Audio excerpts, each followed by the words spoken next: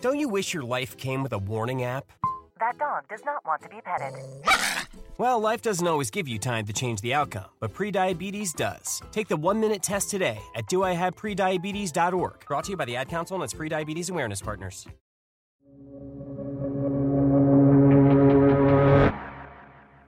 As the coronavirus shut down states, restaurants, hotels, theme parks, and sports arenas all went dark. And that not only created a crisis for those businesses, it created a huge problem on American farms. On farms across this country, there is food that is rotting or going to waste because there's no outlet, there's no place for farmers to market their crops. Jessie Newman covers agriculture, and she's hearing from farmers about scenes of devastation, stuff she's never seen before. Chicken companies have been stuck with too many chickens. So just imagine the amount of chicken that we as Americans eat in restaurants. And so in an effort to shrink their flocks, the company has started breaking eggs so that they don't have to hatch the chicks and then raise them for slaughter. I talked to a major vegetable producer and processor in California, and he told me that his company had to plow under about $30 million of produce since the beginning of the coronavirus. No one knows just how much money farmers have lost so far, but experts estimate losses could run into the billions of dollars. Today on the show, how a national shutdown is leaving behind piles of wasted food and pushing America's farmers to the brink. Welcome to The Journal, our show about money, business, and power. I'm Kate Linebaugh. It's Monday, April 20th.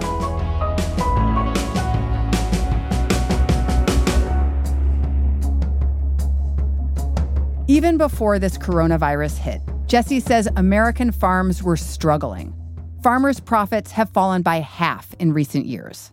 They have weathered years of low commodity prices.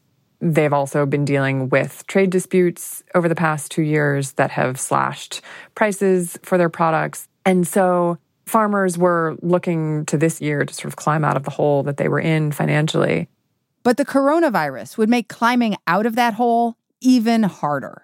And that's because the virus wiped out demand from some of farmers' biggest customers, convention centers, hotels, restaurants. And that has repercussions for the agricultural supply chain, the system that gets food from the fields to customers. The supply chain starts with a farmer, say a dairy farmer. Dairy farmers are raising cows, they're feeding the cows, they're milking the cows every day. But after that, when the milk leaves their farm, they often don't necessarily know where it goes. A dairy cooperative markets their milk. Their milk is pasteurized somewhere else. It's turned into cheese somewhere else.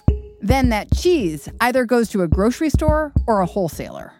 It's this finely tuned system that gets food from point A to point B fairly fluidly under normal circumstances. But what we're seeing is that that same system can be utterly upended by a shakeup like this that is playing out not just in one or two parts of the country, but across the entire country, across the whole world.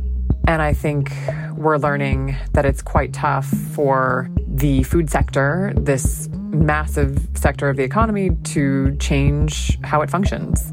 One obvious way the food system could adapt is if farmers started growing for grocery stores instead of restaurants. The problem with that is restaurants and grocery stores have totally different supply chains. Like, take a cheesemaker. Say they sell to a pizza chain. In that case, the cheesemaker has specialized equipment that shreds and packages cheese into a big 10-pound bag of bulk cheese for that restaurant. To package cheese instead in the zippered 8-ounce bags that grocery store shoppers are accustomed to buying, that would require pretty costly changes in both the packaging and labeling systems and in the equipment. And many cheesemakers just aren't able to shift production like that on a dime. Another problem is that restaurants just buy differently from your average shopper. For example, this vegetable producer that I talked to who grows leafy greens for grocery stores as well as restaurants, when restaurants began shutting down, he was stuck with fields full of conventional spinach that he couldn't sell. And that's because most restaurants, it turns out, use conventional spinach, but organic spinach is much more popular in grocery stores. And so the producer ended up plowing vast amounts of conventional spinach under the dirt because there was no buyer for that product once restaurants and schools closed. The same is true of bacon. So bacon, much more than other pork products, relies on restaurant sales. National chains like McDonald's and Denny's, they're serving far fewer breakfasts. And so prices for pork bellies, which is the part of the pig carcass that is used in bacon, they've collapsed. Even if farmers could sell directly to consumers, those sales might not be enough to cover their losses from restaurants. And looking forward, farmers have more tough decisions to make. In the middle of destroying their crops for this season, they have to figure out what to plant next. It's just a really difficult puzzle right now for, say, a California grower who is trying to figure out how much lettuce to plant to be harvested in 10 weeks' time. And so the questions that they're asking are, will restaurants have opened back up? Will my customers be buying product again? How much will they be buying? Will people even want to eat in restaurants anymore? There's a lot of unknowns. Yeah, it seems like really complicated calculus when we have no idea when the economy will reopen again and when restaurants will reopen. And if a restaurant that used to sit 50 people will now only sit 25. So, yeah, like how the demand profile is going to change. And farming is a long-term business. That's exactly right. And it's all gone crazy in the short term. And what everyone is trying to figure out is what is going to happen in the long term going forward. So I would say that there are a lot of people who are doing a lot of guessing. Coming up, what it was like for one Wisconsin dairy farmer who had to destroy her milk. This is everything you worked for, not just that day, but for years. It's heartbreaking. That's after the break.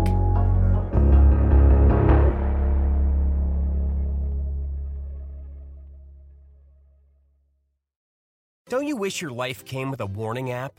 That dog does not want to be petted. Well, life doesn't always give you time to change the outcome, but prediabetes does. Take the 1-minute test today at doihaveprediabetes.org. Brought to you by the Ad Council and its prediabetes awareness partners. Welcome back. Nancy and Mark Mueller have been working on their dairy farm in Greenleaf, Wisconsin for 26 years. We started out in a small, regular family farm with 66 cows when we started. As more cows had calves, we just kept growing. And right now we're up to about 1,000 cows. And Nancy will tell you, taking care of 1,000 cows is a lot of work.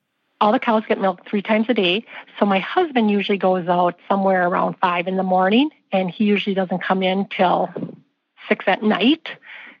My husband's rule is no one on this farm eats unless every cow is fed first. So that might be why he eats for the first time at 6 o'clock every night. At the Muellers' farm, they're responsible for raising, feeding, and milking the cows. But they don't have a direct link to the next steps in the supply chain, like pasteurizing, distribution, and packaging. Their connection to that network happens once a day, at the crack of dawn, when a milk truck shows up to collect their milk. But on the morning of April 1st, something happened that disrupted that routine. The guy who drives that truck called the Muellers and said, actually, he wasn't taking their milk anywhere. He just said, which pit do you want to put it in? In other words, he wanted to know where on Nancy's property he should dump all this milk.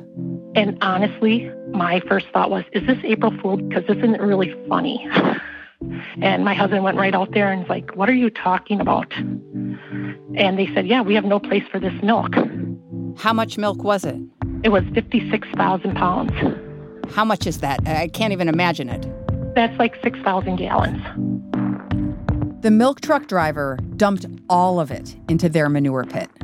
I mean, I was shocked. I was just shocked. There is a lot that goes into that milking. We raise calves. We make sure they stay as healthy as possible. We vaccinate them. You do so many things to get the product. And then when you're pouring it out, it's just so devastating. Like, this is everything you worked for, not just that day, but for years. It was heartbreaking. This moment reminds me of what I learned in high school about the Great Depression. Yes, it's exactly like the Great Depression. We murdered 6 million pigs during the Great Depression when people were starving. We plowed under cotton when people didn't have clothes. And now we're making those same mistakes. What does it feel like to be a living version of it now? My husband summed it up like this. He said, I can't imagine what God is thinking when he sees milk going into a manure pit and people are starving all over our world. I would rather it be 100% donated to something than to do that, than to just waste it. A lot of people feel this way. With so many millions of people unemployed, why can't all this food go to the people who need it? Here's Jessie.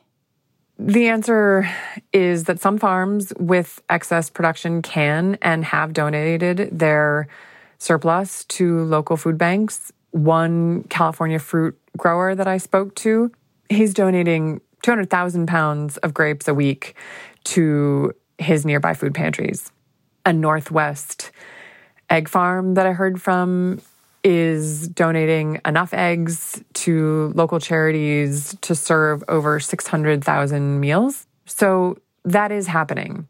But the reality is that many farms have lost their customers and they're struggling financially. And it costs money to harvest a crop, so to run the harvest equipment and to hire the crews. And they can't afford to harvest and process and transport a crop that they can't sell. Has it gotten to the point where they don't even want to plant new crops? Like, are we looking at some of these farms going out of business? You know, farmers and ranchers will tell you that they are resilient. They have weathered a lot of difficult times, and many of them love what they do and hope that they'll be able to figure it out. But the agricultural community is going to look much differently when we come out of this than it does now. There will be people who couldn't survive, and demand is a huge question mark. Nancy and Mark Mueller's future also has a lot of question marks. How will they manage their losses? How will they keep their employees paid? Will they have to dump more milk? So what is your biggest fear right now? Whether or not we can make our payments, because we owe the bank a lot of money. And we borrowed a lot of money in the last year just to keep up, not to do anything new or anything, but just to keep up because the price has been low. And yet we're responsible. I mean, we have some employees who have been with us almost 20 years.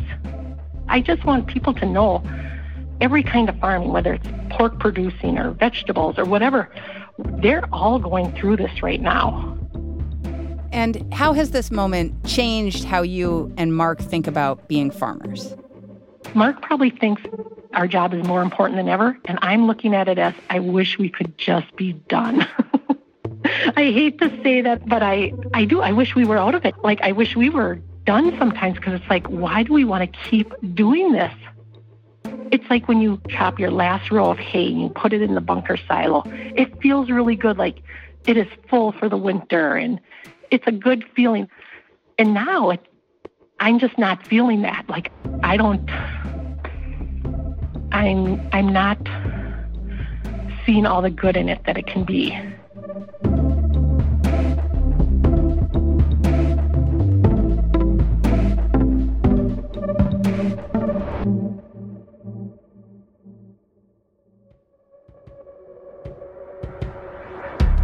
That's all for today, Monday, April 20th. The Journal is a co-production of Gimlet and The Wall Street Journal.